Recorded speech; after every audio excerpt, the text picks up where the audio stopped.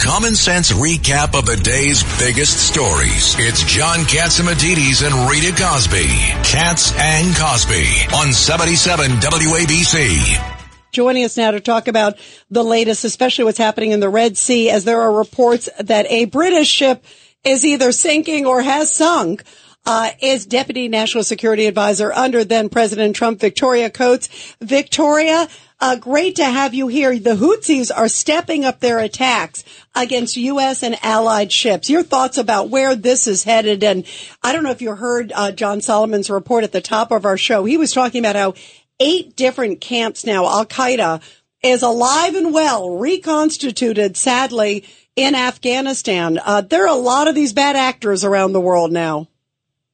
No, absolutely. I mean, this is basically free day for the terrorists, Rita, and good to be with you in these trying times.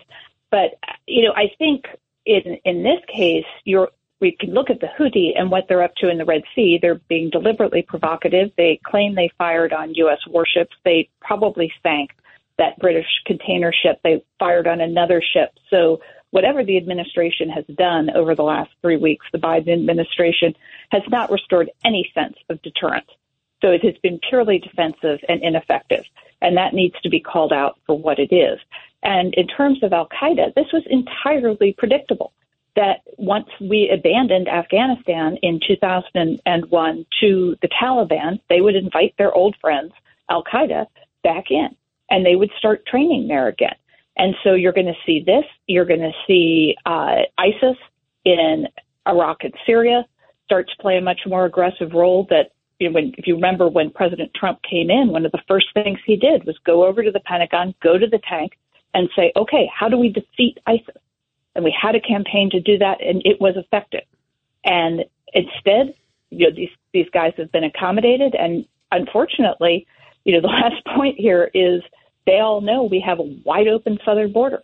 So if they want to come into the United States, it's very, very easy for them right now.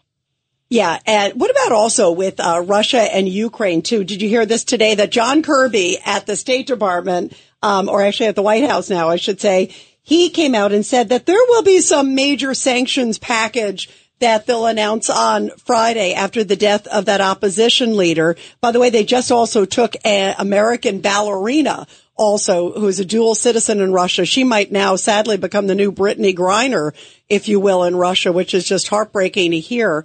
But it's like, where are the reactions from this White House? They're so tepid. And as we heard from, the report that we just heard with John Solomon, the State Department's still funding. They're still sending these bad actors. And now some epiphany, maybe we should sanction Russia. Where have they been all this time?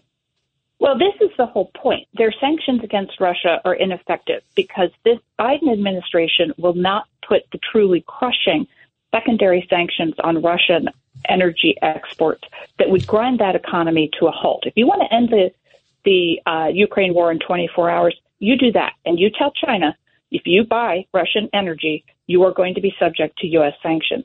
That's the game changer here. We haven't done it, and they won't do it because the Biden administration wants those barrels, those molecules on the market so that they don't have to produce more energy here at home to keep prices down.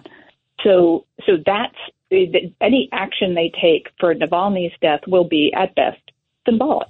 And the other thing that was reported today, Rita, was that the Biden administration hadn't gone public with the Russian scheme to put nuclear weapons in space, which is bad for a whole bunch of other reasons we can discuss.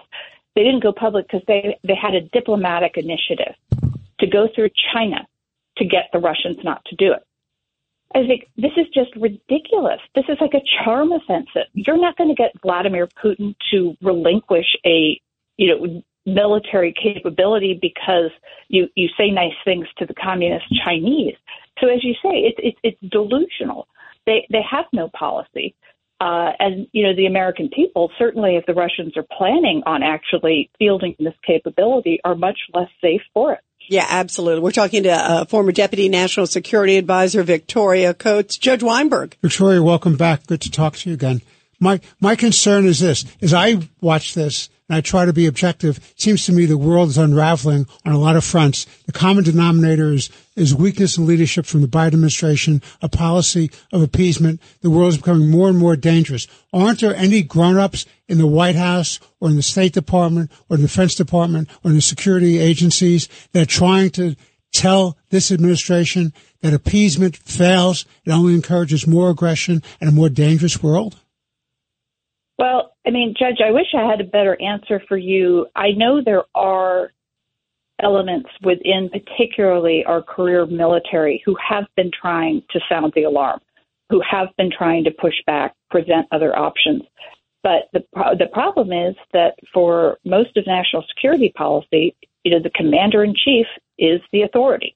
And we have a commander-in-chief who voluntarily or involuntarily is pretty much abdicating that authority. He's not exercising it. He's not communicating with the American people.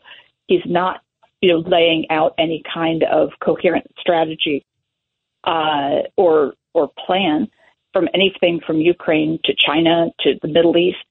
And while you have that rot at the top, it's hard for anybody else to play a significant role. Victoria, it just came out. We were talking with John Solomon, where he said it's $2.6 billion from the State Department, essentially from U.S. different agencies, are going towards these al-Qaeda camps and also going towards Taliban, specifically the Taliban government, knowingly. How could that be? I mean, how could they be doing that to the Taliban at this time with so many things going on in the world? And the Taliban is not our friend, as you know.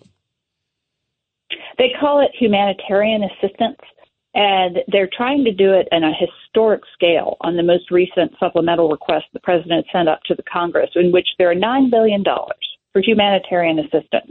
And for those of us who have delved into this, what we have discovered is that's $9 billion for the Palestinians, for Hamas, for PIJ, for all of the alphabet soup of terrorists who are active in the Palestinian space.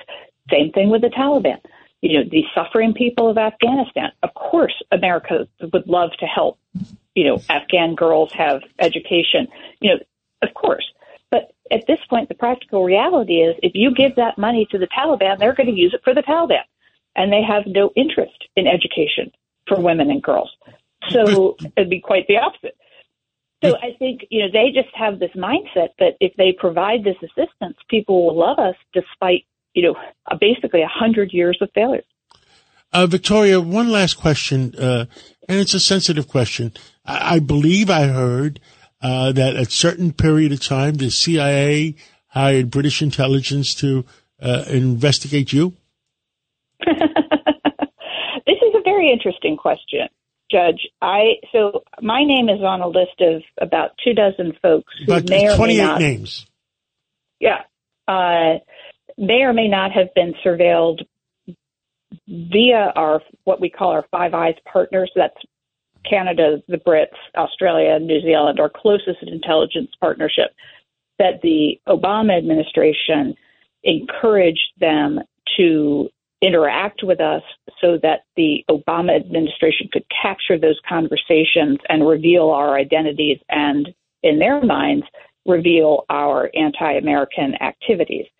So yes, apparently this is going around out there. We at Heritage, regardless of whether or not I am really involved, and I have no proof one way or the other, we as Heritage want to expose this for the American people, because if this is true, if foreign intelligence apparatus were being used to surveil American citizens because by law the American government couldn't, and they were capturing those conversations. I'd like to know who issued that order. It's shocking. Well, the document I have seen, and I can't speak to it. It is a classified document that is online, but it's the National Security Council. So it's the White House under Obama that was doing this. Wow. Thank you so much. And may God help us, and may God protect the United States of America the way we know it. And you too, Victoria. Amen. And you too. Yeah, you stay safe. Thank you, Victoria.